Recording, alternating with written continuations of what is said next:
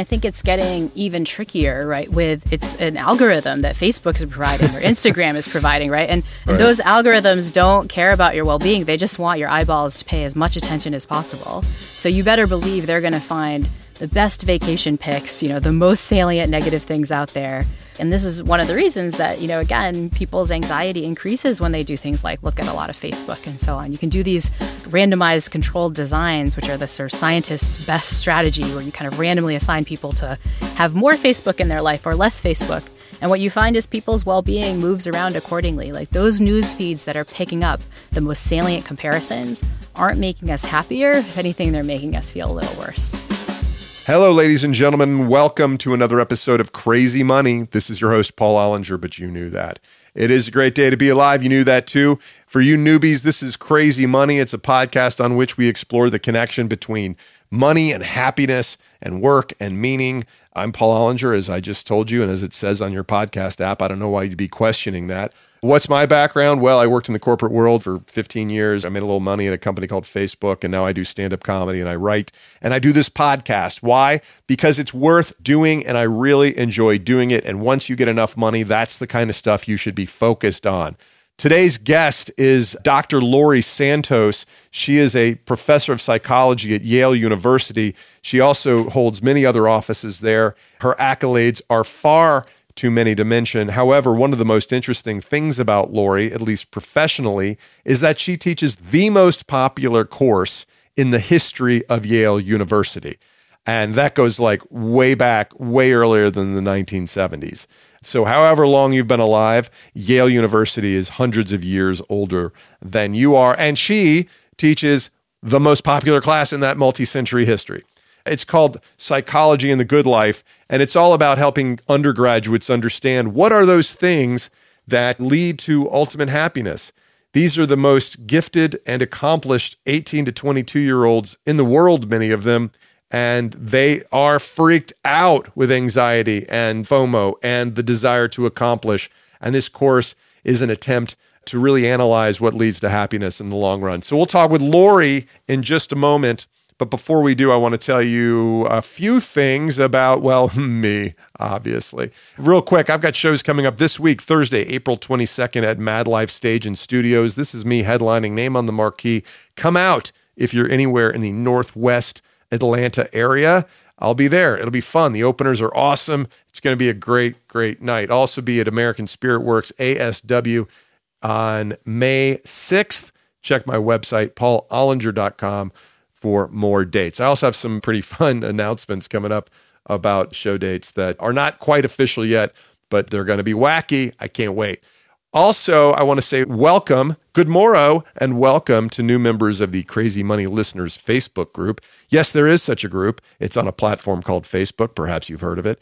Links to that Facebook users group are in the show notes, and here are some new members. Robin Steinbrenner. She is not related to George Steinbrenner, the former and dead owner of the New York Yankees. She is my cousin. Casey Beal, Russell Smith, Colleen Pollard. Hola, Colleen. Calvin Cotter. Ladies and gentlemen, if you're going to go to Kenya on safari, you would be doing yourself a disservice if you didn't look up Cottars, Cottars. They run amazing, beautiful, well-appointed, and thoughtful camps in the most beautiful part of the world. All right, let's discuss Dr. Laurie Santos. So this is an encore episode. For those of you who have not been listening since day one, we've made over 105 episodes of Crazy Money, original episodes, going back to, well, the first ones were recorded November of 2018. We started posting them in February of 2019. This episode is from September of 2019. But there's so much good stuff back in the vaults. I want to bring some of it forward and share with you something you may have missed.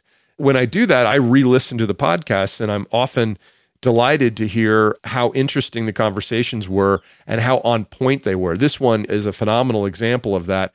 Dr. Laurie Santos teaches the course Psychology and the Good Life, but she's also done deep, deep research into the science of brain chemistry and happiness, not just with human beings, but with dogs and with primates. And some of the lessons she's learned and some of the things she brings together, aggregates in her new podcast. Well, it was new 2 years ago almost, called the Happiness Lab. She has a lot of the same goals I do here at Crazy Money, which is to help make herself and her audience smarter about those long-lasting things that bring to happiness. Why is that important? Well, because our brains don't really know what will make us happy. We think that more money, more fame, maybe some quiet, the desire to be alone, that those things will make us happy. But it turns out our brains are often wrong, that what we really want is better connections with the people around us, more gratitude, and not accolades, but doing more meaningful work. And there's never been a more important time for her to be spreading this important message on college campuses, because rates of students' anxiety, depression, and yes, even suicidal thoughts are at an all-time high. I was being asked recently by a business professor, what would you like to talk about? I think if I could talk about anything to young business students, it's why you should study philosophy, religion, and popular culture, and what that can teach us about the real sources of happiness. Yeah, there's lessons from the movie Jerry Maguire to be taken, because she won't complete you, nor will money. Anyway, let's talk about Laurie Santos. Dr. Laurie Santos is a cognitive scientist, professor of psychology, and director of Yale's Comparative Cognition Lab. Her course, Psychology in the Good Life, is the most popular in Yale's history. She's also the host of the Happiness Lab. I know you will find her insights into why does a monkey get mad when he's eating a cucumber and another monkey is eating a grape. I know you'll find that to be very interesting. I also know you'll find interesting her insights into why silver medalists at the Olympics often frown on the medal podium. Why would you be sad? You just won an Olympic medal. Well, she'll talk about that. As are most guests on Crazy Money, Laurie's achievements are spectacular. She earned her AB, AM, and PhD from Harvard University, and her list of accolades and publishing credits run, no kidding, over 20 pages, so I'm not going to list them. Suffice to say, she is both wildly accomplished and very, very easy to talk to. I know you will enjoy this conversation with Dr. Laurie Santos. Dr. Laurie Santos, welcome to Crazy Money. Thanks so much for having me. I'm excited to be on the show. So among many other things that you do in your life, you teach a class at Yale called Psychology and the Good Life, which is the most popular course in the history of Yale. Is there a correlation between its popularity and the fact that anxiety and depression among college kids is at an all-time high?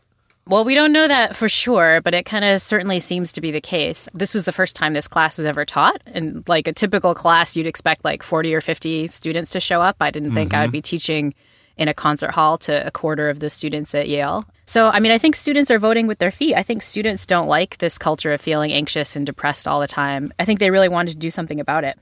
What's different about college campuses or the young people on them today than 30 years ago? Are people just diagnosed more, or are their problems very different? Is their lifestyle very different than it was back in the good old uncomplicated 1980s and 90s?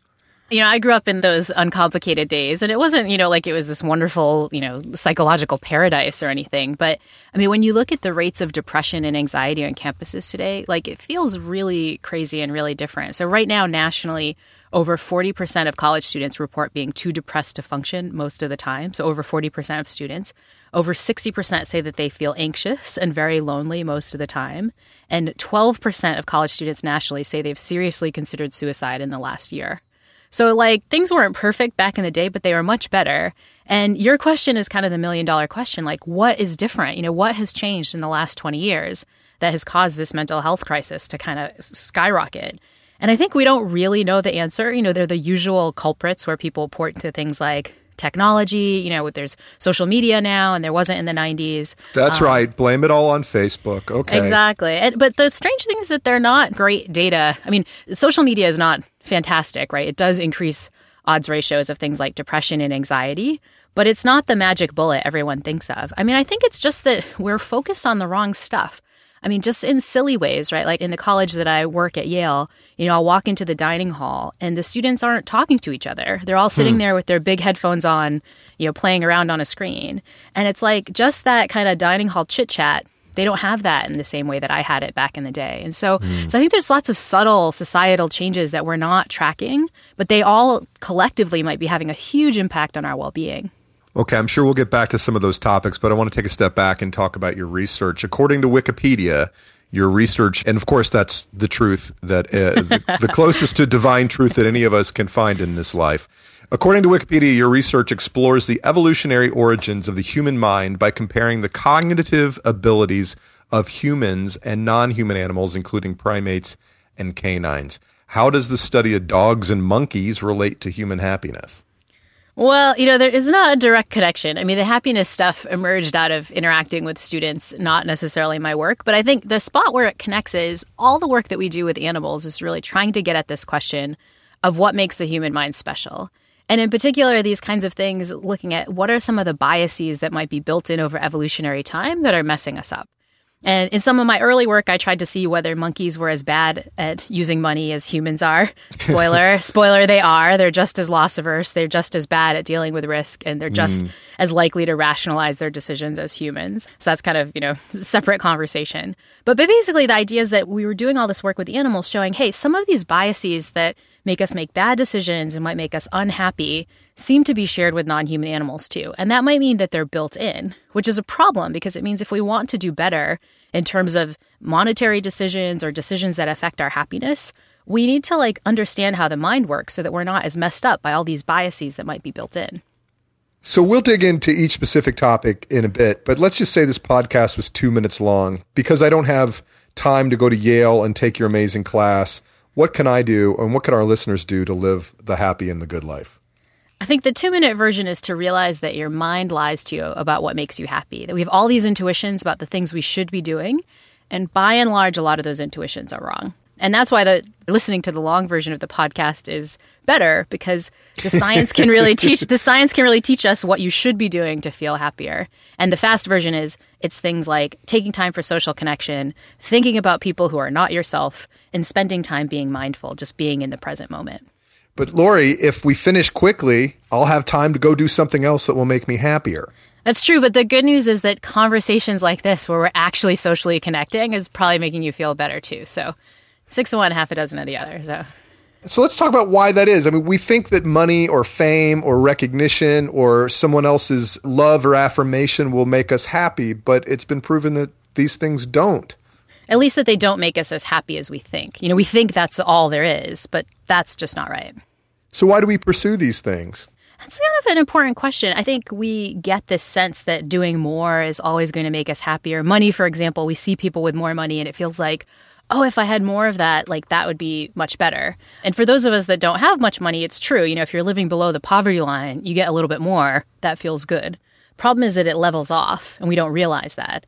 And so you get people who we've talked to in our podcast who are earning, $50 million and they feel like, oh, I'm just not there yet. If I just get a little bit more, then I'll be good. So I think we develop these bad strategies over time, but we also have dumb features of our mind that mess us up. The reason $50 million doesn't make you happy is that you get used to it. Just like every new gadget you get, in a couple weeks, it's just this boring thing that's around you. You can kind of get used to having lots of money, having a great relationship. And that means that the happiness you get at the start of getting that thing isn't the same as the happiness you'll get months in or years into having it. But those same instincts that moderate or calibrate our happiness, is that the word, that cap our happiness level? Mm-hmm. These instincts are also the same instincts that keep us alive and keep us from wanting to die when terrible things happen to us. Yeah, I think it's good to be a creature that always strives for more. And I think that's where some of these intuitions come from, right? It's more. That's a smart thing for evolution to build in, not because it makes us happy, but because it makes us, constantly striving for more. And who knows, maybe there's more out there to get if we just got some energy. Natural selection isn't trying to make us happy as individuals. It's just trying to make us survive and reproduce, right? But in the age of plenty, natural selection was trying to get us to get more money if we were earning, $5,000 a year. But then once you get to a certain point, you can kind of chill out. But natural selection doesn't realize that. It can't just shut these intuitions off.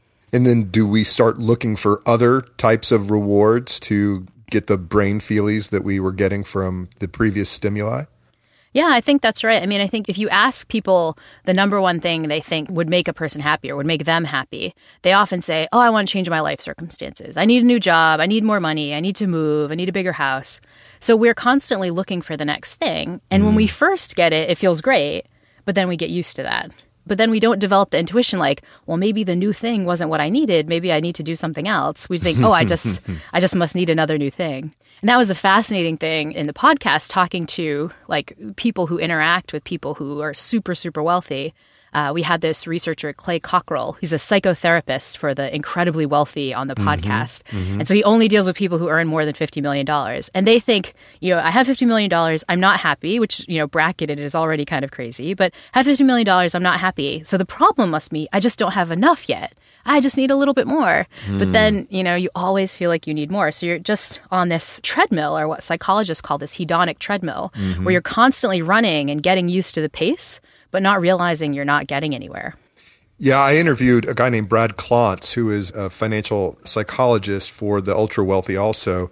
And his podcast episode will air on the 27th of August. This one is dropping on the 24th of September. So it will already have been out, but it is not out yet as of today. And one of the things he told me was that the rich have the same existential problems as the rest of us. They know how to pay their bills, but they're still looking for meaning in their life. And the one disadvantage they have is that they can't pretend that more money will make them happier. That's right. Yeah. They can't delude themselves with that. Yeah. Or it's much harder to, right? Because they've seen the results of this. And they have other problems, right? I mean, it's called the 1% for a reason. Not many people are in that situation. So not only do you have all this money and you're not happy, but it's actually hard to connect with most of the people on the planet who are way less wealthy than you are. So they end up being more lonely than people of average incomes. They end up feeling less trustworthy of other people. If you have $50 million and somebody wants to start hanging out with you, your instant reaction isn't like, oh, I must be an interesting, fun person to hang out with. You're thinking, what are they trying to get out of me? Are they just using me for my money? And that can just kind of feel yucky socially. So you started the podcast that launches on September 24th, which would be today for the listener if they're listening on the day this drops. It's called The Happiness Lab. Why did you want to do a podcast? Well, we taught this live class at Yale that, 1 out of every 4 Yale students showed up to take. And it was like, I guess people want to hear more about happiness. And so then we said, all right, well, I'm a dorky professor. Let's put the version of this class up for free, so anybody can take it. And so that whole version of that class is up on Coursera.org. But, lo and behold, not everybody has time in their life to take a whole Yale class online. But people still want to know, what they can do to be happier. And so, as you've seen from doing this podcast, podcasts are a thing. People have time to listen to these things and get some quick tips. And so we thought, all right, let's just boil this whole Ivy League class down into a set of tips that people can listen to in a half hour and 45 minutes and just kind of give people a little bit of a way to learn about this stuff without taking a class, but in a way where they get some of the science so they understand how this stuff works, but also get some tips where they can put these scientific insights into practice. I'd love to go back to Yale for a year or two. I think that'd be amazing. Well, that's the thing is why it's so striking to see these students who are, many of them just seem so unhappy. It's like you're 19, you've kind of hit the college lottery, you're at Yale University, you have your whole life ahead of you. And you're lonely, 2/3 of you are anxious, 1/10 of you are probably contemplating suicide right now. That's crazy. So yeah. I don't know why that is. I guess there's a narrative we all construct for our past and everything. I don't remember feeling like that in college. I do remember having to make trade-offs in terms of if I spend all this time reading this one thing, I'm not going to have time to dive into this other thing, whether that was another course or a party that I wasn't going to get to go to. And I usually chose the party, by the way, but it seems like the course load or just everything that's going on in their lives is just that much more amped up than it was. Yeah, I think that there's a sense that everything is more amped up. And I think that comes from something that they face that we don't face right now or that we didn't face in college, which is all this stuff on social media. When you took the opportunity cost the other direction and you didn't go to the party, you stayed home and studied, you didn't have Snapchat telling you in a moment-by-moment detail every amazing thing you were missing out on. Right. So the students talk about this FOMO, this fear of missing out, and I think it's real for them in a way that we just didn't have it broadcast to us back in the 90s. And that is powerful. There's so much research showing that our objective circumstances don't really affect our happiness that much. It's the circumstances we're comparing against other people. So it's not the amount of money you have that makes you happy. It's your amount of money relative to other people. And you see this in so many different domains. The quickest way to make somebody unhappy with their sex life is to tell them that other people in their age range are having more sex than them. You could be perfectly happy with your sex life, but you find out other people are having more sex, you're like, oh my God, my sex life is miserable. And that's true for sex lives, it's true for salaries, it's true for grades, it's true for how many parties you go to and so on. And so, again, I think this is just part of human nature. In fact, the work we did with the monkeys show, the monkeys care what other monkeys are getting, and they won't like eating a delicious cucumber if they find out other monkeys have something more delicious like a grape. Like, this is built in by many years of evolution. But, the monkeys don't have apps that are showing them what other people are getting in real time, and apps that are curated like Instagram to look more awesome than they even need to be, right? Right. It's not even a real comparison. I mean, you're comparing your reality, warts and all, to somebody else's curated version of what their life should look like in their brain.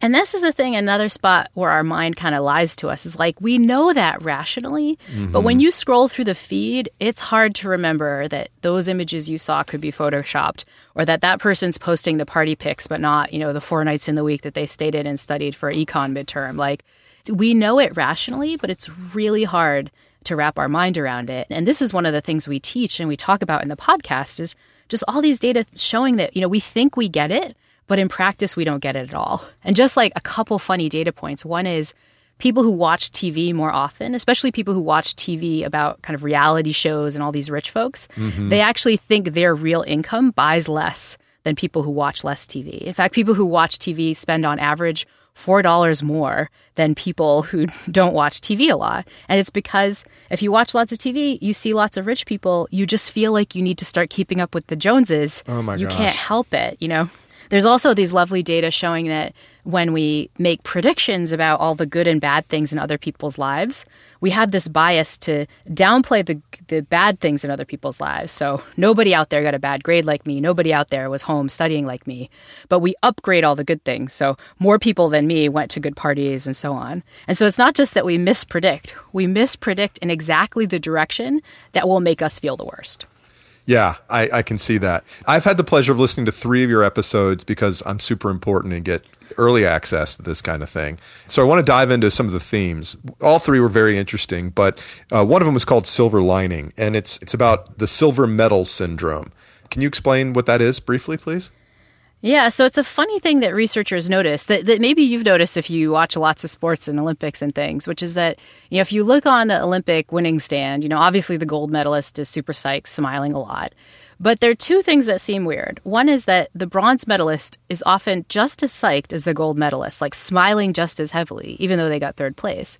But what's more shocking is the silver medalist, who just found out they're 2nd place in the world, often doesn't look just less happy, but looks actively miserable. Like they're frowning, they're angry. And in recent times, as this has been picked up even more, you get silver medalists like Jocelyn Roque, who threw her medal off in the middle of the stand.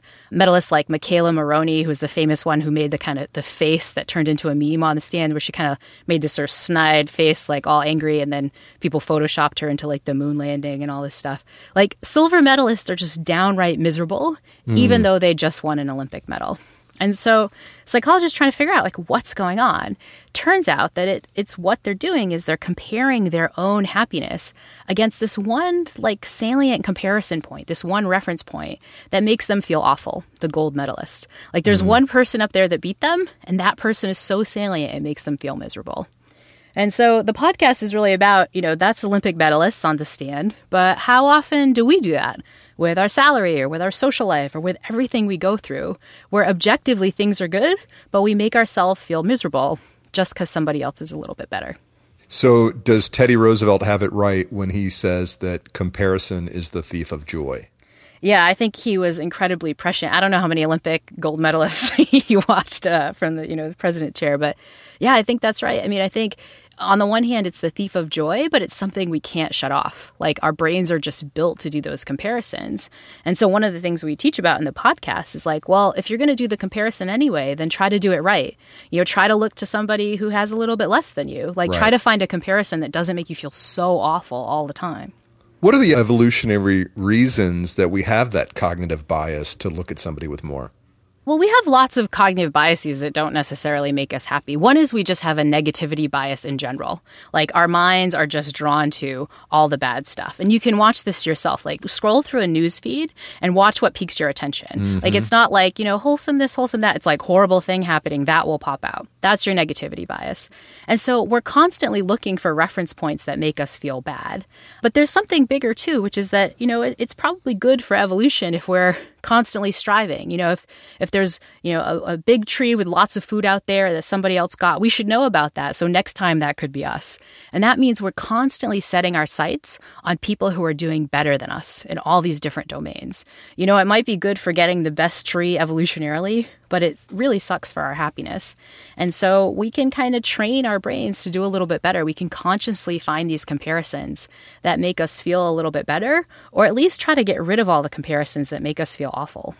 These things are not just individual biases, they're societal, and you see it in the media all the time where the news is, if it bleeds, it leads. And so we're not only inclined to think that way, we are inclined to be led that way. And being aware of that maintaining an awareness of that is difficult to do. I think that's right. And I think it's getting even trickier, right, with the fact that, it's not just, some editor at the New York Times that's deciding what things we see in a news feed. It's an algorithm that Facebook is providing or Instagram is providing, right? And those algorithms don't care about your well-being. They just want your eyeballs to pay as much attention as possible. So you better believe they're going to find the best vacation pics, the most salient negative things out there. And this is one of the reasons that, again, people's anxiety increases when they do things like look at a lot of Facebook and so on. You can do these randomized controlled designs, which are the sort of scientists' best strategy, where you kind of randomly assign people to have more Facebook in their life or less Facebook. And what you find is people's well-being moves around accordingly. Like those news feeds that are picking up the most salient comparisons aren't making us happier. If anything, they're making us feel a little worse. Right.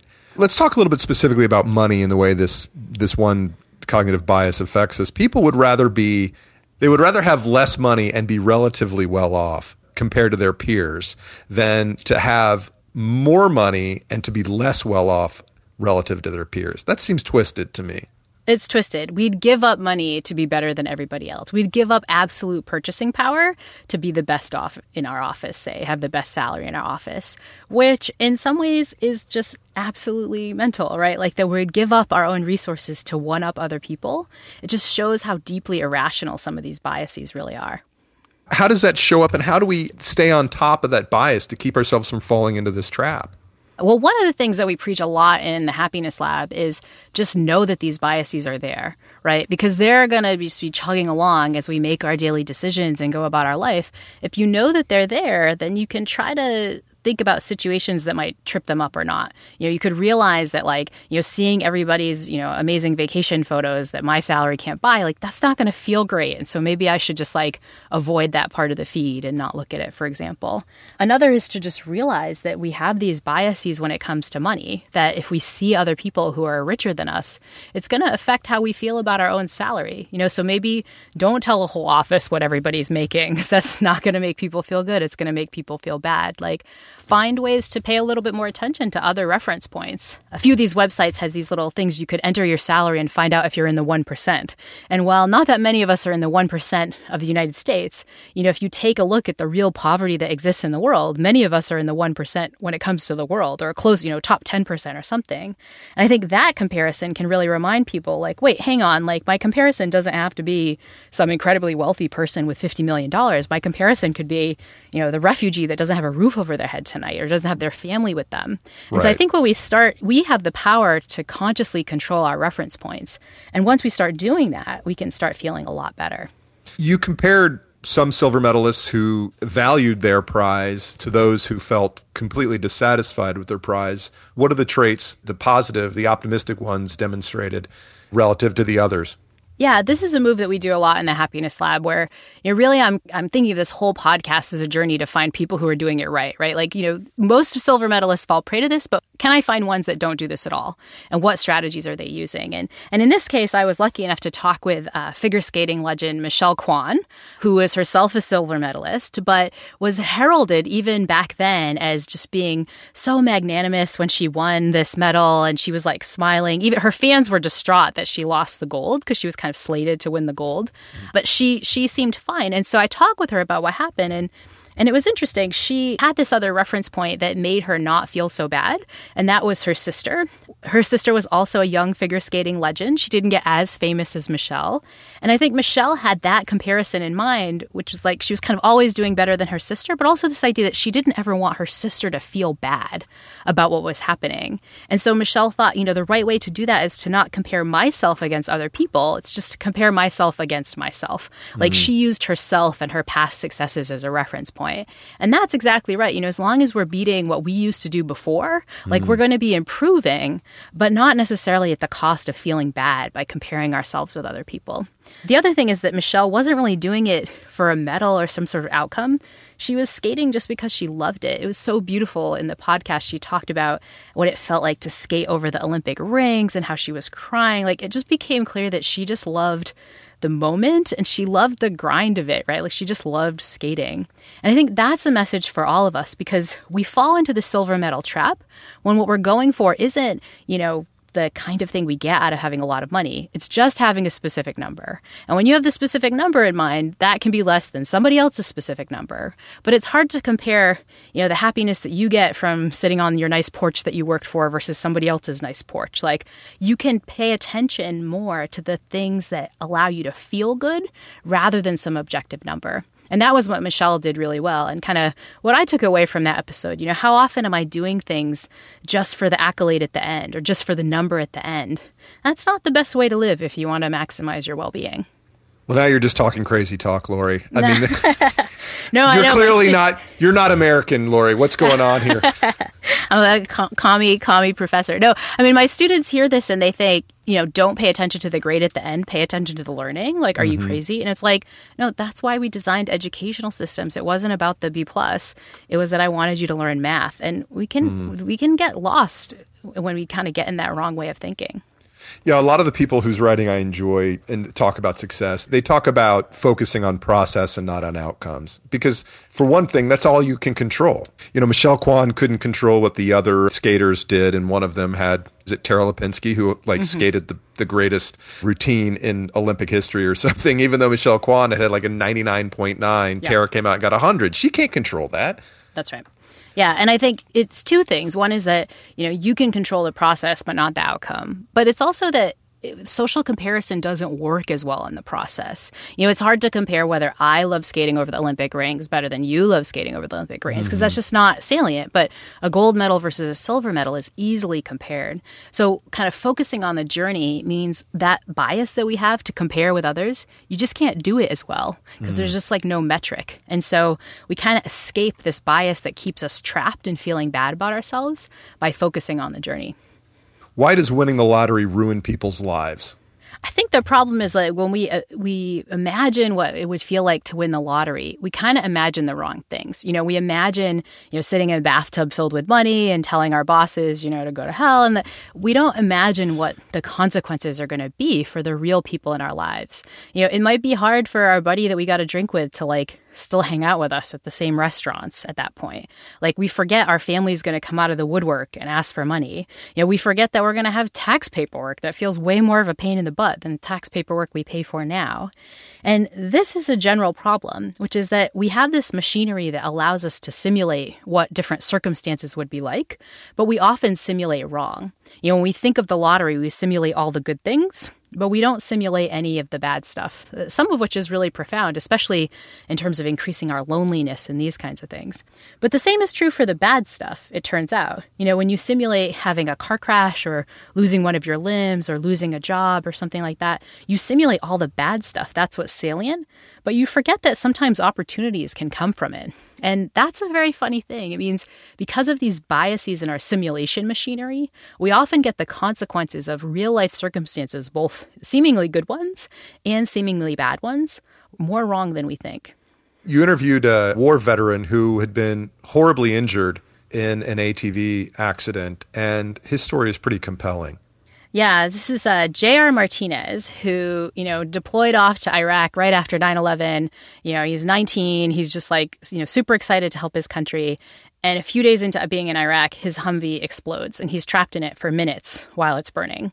And so at the end of that, he has, third-degree burns over 3/4 of his body. He's in surgeries for, I think, about the next 3 years, basically skin grafts and all this stuff. He loses his 20s basically to hospitals. And you ask him, would you change anything? Would you do, that was so horrible, would you do it differently? And what he says is, no way, all of that was a blessing.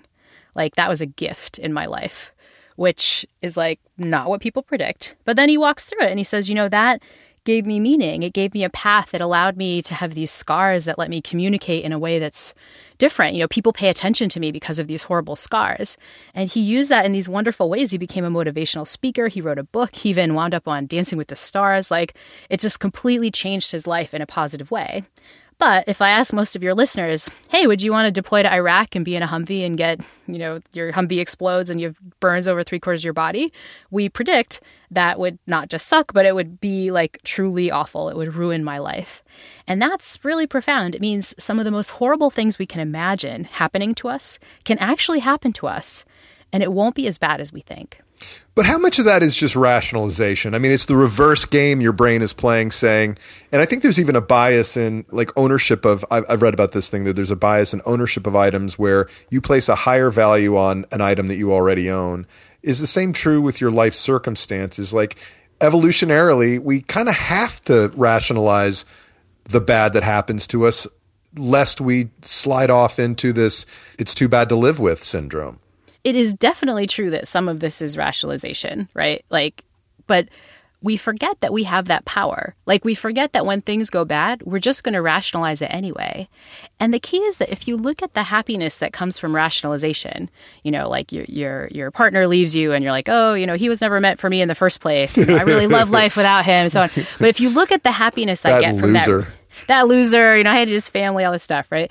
But if you look at the happiness I get from those rationalizations, it is indistinguishable in terms of all the scientific instruments we have from the happiness I would get if that loser never left me, right? The simulated happiness we create from our rationalizations feels just as good as the real happiness we get from seemingly awesome events in our lives. Researcher Dan Gilbert, who's a professor at Harvard who I interviewed for this episode, he's fond of saying the happiness that you get when she says yes is just as good as the happiness you simulate when she says no. They're both equivalent. And when you realize that, it's incredibly powerful. How often do we go through life not taking risks because we're afraid of the bad consequences? If rationalization is just going to kick in and make it good anyway, maybe I should take the risk. Maybe I should be a little freer with how I make my decisions. Maybe I'm holding myself back from fears about how I'm going to react that would never come true because of how rationalization works. Is one of the lessons here to both not covet and not worry? I mean, because the stuff you don't have that you're going to get won't make you happy. The terrible things that might happen to you aren't going to ruin your life unless they kill you, in which point you don't have to worry about it anyway. We're just creating all our own happiness and stress in between our ears.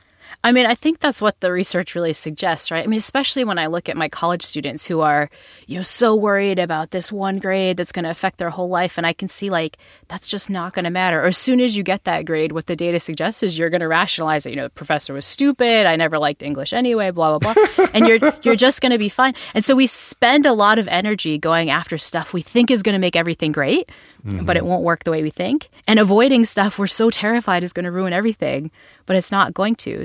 So we end up wasting a lot of emotional energy that could be spent on better stuff, kind of freaking out about stuff that's not really going to matter ultimately.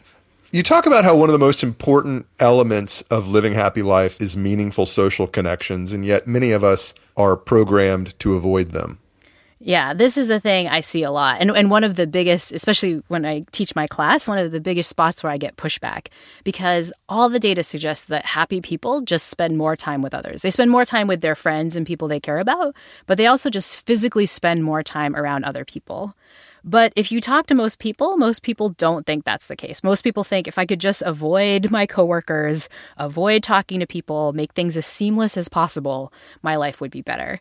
And you also see this playing out in technology. You know, every new store I go to has a different mechanism that I could order something online and not talk to a cashier, not talk to a barista. I just walk in and grab my coffee because I've already paid for it through some app. But that's like these little moments in life where we get to kind of just have some small talk with somebody. We predict it would be better if we just got rid of that. But in practice, what the research shows is that we're wrong. We're actually happy having those little small conversations, even if we don't think that's the case. And so in the podcast, I interview this one researcher, Nick Epley, who does these really funny experiments on this where he forces people to talk to random complete strangers. Like he forces people on their commute in Chicago to talk to the person sitting next to them on the train. He's the devil. He's the devil, yeah. I mean, people do it because you offer them a $10 Starbucks gift card and people will do anything. They're like, yes, I want it so bad. I'll talk to some random person. But no, people predict this is going to be not just kind of not good, but like actively awful. It's going to actively suck and be super awkward and so on. But when people really do it, they feel better. Their commute feels more positive. They actually get just as much work done. And the data suggests it's just as powerful an effect for introverts as it is for extroverts, which is like not what we predict. This is the one study that when I presented, I actually get pushback. When I first talked about this work on Twitter, all these people were tweeting at me like, talk to strangers or you're crazy. Like, didn't your mom ever teach you anything? It was just like this barrage of people saying I was wrong. And that's because our intuitions are so strong. Like even my intuitions are strong about this. Like, I'm from the Northeast. Like I'm a Yankee girl at heart. Like I feel like talking to strangers on the street just will feel awful. But I know the research that that's just not the case. And so I try to kind of push myself even more to be social, even when I'm not feeling like it. And, in practice, if I really think about how it makes me feel, it actually does make me feel better. When I left work, when I quit going to the office every day, I found myself to be extremely lonely. And that was one of the many unanticipated consequences of bailing on my job. It was something I never even considered. So I just started spending a whole lot of time on chat roulette, and that made me feel a lot better. Yeah, I mean, I think the good news. That was a joke. That was a joke, Lori. It depends on which rooms in chat roulette, but sure. What you're showing to other people. But I think this is a thing that we see in a lot of people's changing business lives, right? Like a lot of people are choosing to work at home, which has all these benefits in terms of commute and so on. But we forget that simple social connection with the people around us matters a lot. And this is what's really tricky. And one of the reasons I think the podcast is so important is we're designing systems and societies that are based on our intuitions about what's going to make us happy, right? Like, I'll work from home. That'll kind of be better for my well-being. But we might be wrong. And if we have these incorrect intuitions, like it means we're going to design things that are making us feel worse and worse. I think about this when I see my students in the dining hall with their big headphones. They made a choice. Like, I'm going to sit there with my big headphones, listen to some, Diplo or something. It'll be great, right? And then that's their prediction. But they're probably taking away something that really does matter for their well-being. We forget the opportunity cost. Yeah, I mean, I can see that. I mean, I think I might have scored slightly higher in some of my tests if I had noise-canceling headphones on in the library that kept me from being distracted by the person chewing gum next to me or the pretty girl walking in front of me. I mean, that's right. There's some balance there. That's right. I mean, it's not saying like drop all your alone time forever and talk to everyone, right? But on balance, like we probably want to err more on the side of social connection than we think we do. And that's even true for introverts. The data suggests that introverts have a worse prediction. Like they really predict it's going to suck, but when they actually do it, it's kind of just as good as it is for extroverts. Speaking of introverts, you almost step over the line in making some dangerous stereotypes about engineers that some people might find offensive. Well, these stereotypes actually came from a source I didn't expect. We got to interview musician David Byrne from the Talking Heads. My 80s music head almost like exploded getting to talk to him. But he's been pushing, he's kind of seen it in music, how we've moved away from being social with music. Even think of like concerts nowadays. Like, if you go to a concert recently, it's not like, everybody clapping in unison with the band. It's like everybody holding up a tiny screen that they're watching it through this tiny square. And like, even as a musician, he says he looks out and he just sees a sea of like cell phones. He doesn't see like the people screaming and stuff. And then you think of like, back in the 90s when you like meet a new person or go over to their apartment, first thing you do is like look at their CD case, right? See what kind of music they listen to. Now it's like buried in people's Spotify playlists, right? You just don't see it as much. And so we're kind of getting less social with music, but he's really worried we're getting less social with everything. And his kind of diss of the engineers, as you mentioned, is that he really thinks that, engineers tend not to be the kind of people that are really as social. At least that's our stereotype. But they're the ones that are designing these algorithms. They're the ones who are designing apps that let us, buy our groceries without leaving the house or ever talking to anybody.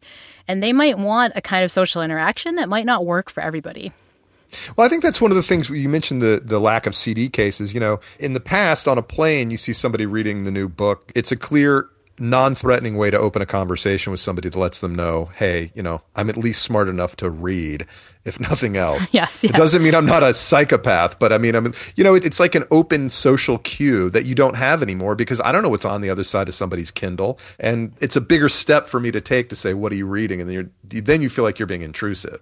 Yeah. And especially if people have the headphones on and they're sitting there, right? And this is one of the things that Nick Epley, this researcher, finds is that two reasons people don't talk to others is one, there's this startup cost, right? If you can see the front of their book, it's just easier. And our technology has made that startup cost a little higher. But the second reason is that we look at other people and they seem engrossed by their screens, right? Because nobody has a bored moment, say, in a line anymore. Like if I'm waiting in line for coffee, it's not obvious that I want to talk to anyone because 2 seconds into this line, I'm bored and I've whipped out my phone and I'm like scrolling through a Reddit feed or something, right?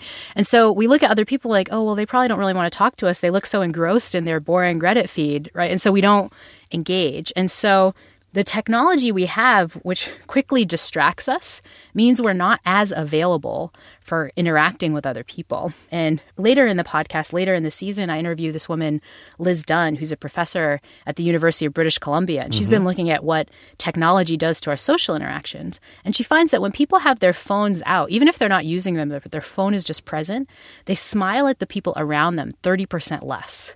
Which seems so striking, but you kind of get it. Like if your phone is there, you're just kind of distracted. You're just less available for a conversation. Yeah. It seems like it's a downward cycle, which is only going to accelerate because there's kind of no escaping unless you break the whole system. And that's what's really crazy. I mean, in the podcast, Liz has this analogy. She's like, imagine, because this comes up in it's one thing if I just don't talk to the people in line next to me near a coffee, but it's another if I don't like talk to my husband or my kids over the dinner table, right? And but she uses this analogy of like, imagine if to the dinner table I brought this big wheelbarrow that was full of, printouts of all of my emails and printouts of every articles and like, big audio CDs, like a CD player of every podcast in the history of the world. And it was just like piled like every cat video on DVD that I could ever watch, right? And she's like, if you had that wheelbarrow full of all that stuff, it would be really distracting. Like you wouldn't be able to talk to your partner at the dinner table because you'd be like, oh my God, like let me look at these cat videos, right? She's like, your brain knows that on the other end of that phone is all that stuff, right? So it's going to just be slightly more distracted than you expect. And that's what's super scary. We've put these distracting wheelbarrows in the pockets of 6 billion people around the planet. And that's just what we have now. If you think about what that wheelbarrow is going to look like in 5 years' time, in 10 years' time, like it's going to be amazing if we ever have a conversation at the dinner table rather than play on our phones. And so I think, now that we're a species that gets so much good stuff out of technology, we need to start thinking seriously about what the bad stuff looks like too, and how to kind of balance in real life with all the amazing things we get online. Yeah. Well, it's going to be interesting to watch it evolve, but let's get back to your happiness class. I want to get an A in your class, Lori. More importantly, I want to earn an A by the way I live. What do I need to do to live a happier life? I think the top 3 tips that you get from the science are first, be more social, even when you don't feel like it. Talk to people, make time for the people you care about. Just like try to fill your social calendar with as much real social connection as you can. Second thing is to be a little bit more other-oriented. These days we have a lot of this idea of self-care or kind of treat yourself. research shows that that's just completely wrong. Like happy people are more other oriented. So think about when you kind of want to get happier yourself, think about what you can do to make others happy. It's counterintuitive, but it works. It works much better. And then the third thing, which sounds so cheesy and hippy dippy, is just to take more time to be present. Just time off that you're not kind of scheduled, but also just time to like notice and breathe and just be. I think people who do those three things tend to just statistically be much happier than the rest of us that don't. Okay, get specific though. Like what? Like I hear you're saying like broad categories of things, but like what's something I can do today? So get specific. So today you're going to walk out and head to the Starbucks, and there's going to be a line, and your instinct is going to be to pull out your phone and look at something stupid on social media or on the internet. Don't do that. If you have your headphones in, even if you're listening to podcasts, hit pause for a second, take your headphones out, and have a meaningful conversation with the person who's next to you. And really try to get deep. Don't just like, hey, the weather, like ask them something interesting. You know, like ask them, like, and people have clothing on, they have stuff that you can comment on, like really try to dig deep. The next time you're feeling bad, you know, you're kind of feeling, you know, you've gone on social media and you're kind of feeling mopey, think about what you could do for someone else. That could be like, send your friend a text and see how they're doing, or like, you know, call your family or something. Like, explicitly do something nice for somebody else. If you're desperate, go on to one of like the many charity sites and just give like $2 to somebody out there in need. Instantly, that will make you feel much better than if you tried to like take time for self-care. And then on the breathing side, like just whatever you're doing now, again, hit pause on the playlist and just take 2 seconds to like breathe. Just breathe in and just breathe out and just like feel what it feels like to be you. And that sounds so cheesy, but it can be the reset that we need. Just 5 to 10 minutes a day of doing that, either in a real meditation practice or just like taking time to breathe, can statistically improve your well-being. Which part of your own advice do you have the hardest time following? Oh, all the things. I mean, I teach about these bad intuitions because I have so many of them myself. One of my favorite stories about this is that, you know, because I've now preached, you should talk to strangers all the time on all these things, and I get so much pushback for it. But I still have a hard time doing it myself. And I was on a flight recently and hadn't spoken to the guy. It was like a flight to California. I was on this for like 6 hours, and this guy was sitting next to me for 6 hours, perfectly reasonable seeming human being. Didn't say a word to him. And I got an email from a journalist I'd been talking to, and she told me this wonderful story about how she didn't want to talk to this person on this plane next to her, but then they talked, and then they got to know each other, and now their kids hang out, and thank you so much, and I realized, like, I've just been sitting on this plane for 6 hours, and I haven't followed my own advice. And I was like, oh, okay. And I like talked to the guy, and then it turned out to be great. So for me, it's a lot of them. I think the ones that are biggest, I would have to say, are kind of this time for breathing and mindfulness. The class has been great. The podcast has been great, but it makes me really busy. And so making sure I have time to kind of be free is really tricky and takes a lot of active work. But I can tell that when I do it, I feel happier. How do you keep yourself on task there? One is I have this like automatic email where I explain to, if people are asking me to do meetings or like talk or meet up, I often will send them this email that's like, no, I can't do that. And the reason is like, I preach about this power of time affluence, this idea of having free time. And if I say yes to every single one of these, I can't do it. So I know frankly, I know I sound like a bitch, but like, and it's like, too elitist professor to not talk to you. But like, if I don't say no to this, I'm going to not protect my time and space. And people actually react pretty well to that. They're like, oh my God, I love that. Like, I'm going to use that myself. But that takes a lot of active work. Tell me how you taught your students about time affluence. Oh, so that was particularly good because so time affluence is just this idea that when we feel like we have free time, that can really improve our well-being. It's not the objective amount of free time we have. It's kind of a feeling. This is why if you're at work and some meeting gets canceled, you show up at the meeting like, oh, is that meeting? It's like, oh, it got canceled. And you realize you have a free half hour that it just feels amazing. Like you feel like you could learn a new language or like a new sport. You just it's only a half hour, but it just feels like so amazing. But I thought this was going to be really ironic to teach my students about because they're so time strapped. One of the national surveys suggests that 87% of college students feel time overwhelmed like a lot of the time. Like most of their time feels time overwhelmed for 87% of students. And so I thought, I don't want to contribute to this time famine. Let me give the students some free time. So students came to class on this day when I was supposed to be teaching them about time affluence. And I revealed when they arrived that there was no class that day. So I kind of gave them this canceled meeting phenomena. And what was amazing, I mean, the students freaked out. One of them started playing like God's Plan by Drake, and there was like music, and everyone was really happy. But what was amazing was 2 students burst into tears when I announced this. And one of the students who burst into tears said it was the first free hour and a half she's had all semester. Which again, these Yale students are extreme in some cases, but I think we can all feel like that, where it's like we just haven't had a free moment. And what we forget is often we caused that. We chose to fill our schedules that packed.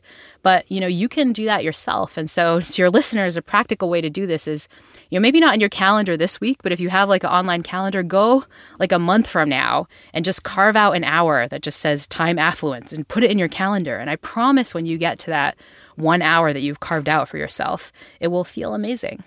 And the best part of that is you can always just cancel the time affluence and replace it with a meeting when it comes. Yeah, you cross out email, It's like, yeah, that's why the surprise move works best. What you really want is for some assistant or for some good friend of yours to put it in the calendar and then cancel it on you at the last minute. That's why it works more powerfully. That's funny. Lori, the new podcast is called Happiness Lab. Where can our listeners find it? You can check it out wherever you get your podcasts. If you just Google the Happiness Lab, you should get it. And hopefully it will help you in the way that the class has helped all my students. Is there any other place on the internet you would like to direct their attention? The Happiness Lab podcast sites are fantastic. So anywhere on Apple Podcasts or Spotify or wherever you get your podcasts. If you want the more in-depth version, you can check out our online class, which you can get on Coursera.org. It's called The Science of Wellbeing. But my guess is for most of your listeners, start with the podcast and go from there. If I take the Coursera course, do I get a Yale sweatshirt? I can send you a Yale sweatshirt. How about that? That would be amazing. But you got to follow all the tips. You got to achieve the happiness, not the grade. Lori, thank you so much for your time. Dr. Lori Santos of Yale and the Happiness Lab. Best of luck with all your work in the future. Thanks so much. Really appreciate it. What a treat to talk to Lori. I'm glad you listened to the whole episode because you're still listening, right? Really important stuff she talks about. And as I've re-listened to that, I was reminded of how good a fit it is with what I'm trying to explore here at Crazy Money. And we've made a lot of progress doing that in the 21 months or whatever it is since that episode aired. Anyway, I'm grateful to Lori for her time, wishing her well in all that she does from this point on. Let's get to takeaways. Comparison is the number one reason you will never feel rich. Well, it's 2 reasons you'll never feel rich. Comparison and the hedonic treadmill. These themes come up over and over and over again. And if you think you're ever going to feel like I've got it made, I've got so much money, most people don't ever feel that way. Comparison, the monkey that has all the cucumbers he wants and has no reason to worry, has a great life until that monkey, that capuchin, whatever, however you say, whatever kind of monkey that is, until that monkey looks over at his pal who's enjoying a delicious, juicy grape. And I get it, monkey. I'd rather have a grape than a cucumber anyway. Cucumbers are gross. I mean, they have a lot of nutrients in them, but they're gross. I want that grape. Same way in life. You feel like you're rich until the neighbor gets a nicer car than you do, or until they take a nicer vacation, or if you're really super lucky and you can fly first class, you go, man, this is good, but I wish I could fly private. Comparison will kill you. The hedonic treadmill is that other reason. You'll never feel rich because you get used to it. Secondly, let's get to the second one. Engage with others. Sometimes I've got to force myself to forget about all the important things that I've got to get done. I've got so many emails. I did this the other day. I've got so many emails to get done. I've got so much I want to accomplish with the podcast, with the comedy. And that might sound silly to somebody with a full-time job, but it's like I really get into my head and I try to focus on getting stuff done. And yet, whenever I complete that list of to-dos, more stuff just pops up. And I don't feel as good as I do when I just hang out with people and have a good time. And maybe we should all just relax a little bit. Lastly, along those lines, engage with your college students. It scares me to death when I think about those statistics that Lori mentioned around anxiety, depression, and suicidal thoughts. My kids are 10 and 11, so we're not quite at college age yet, but it scares me to think of how many of these kids, even at Yale, or maybe even especially at Yale, that anxiety rules the day and that social media isn't making it any better. Listen to your college students. Proactively seek them out and find out what's going on with them. I'm not surprised that at Yale, there's so much pressure on these students and they place so much of their self-worth on their accomplishment. I feel like I did that for a long time, and that was my way of medicating, in the sense that when I got to high school, I really wanted to accomplish. And I think there's a very thin line between having a very good work ethic and needing to make good grades to know that you're okay, to see your name on the dean's list and think, oh, okay, I'm doing what I'm supposed to be doing. Like, those third-party accolades really are a form of medication. Not the worst kind, but a kind of therapy. And so be aware of the role that accomplishment might be playing in the life of your college student. All right, we got lots more exciting stuff coming up on Crazy Money in the next few weeks. I'm so grateful to you for sticking around. If you have a minute, share this episode with 3 people that you know will love it. And by all means, do take a second to rate and review this week's episode. I hope you're having a wonderful day. Keep it going. Until we speak again, Mike Carano, make me sound smart.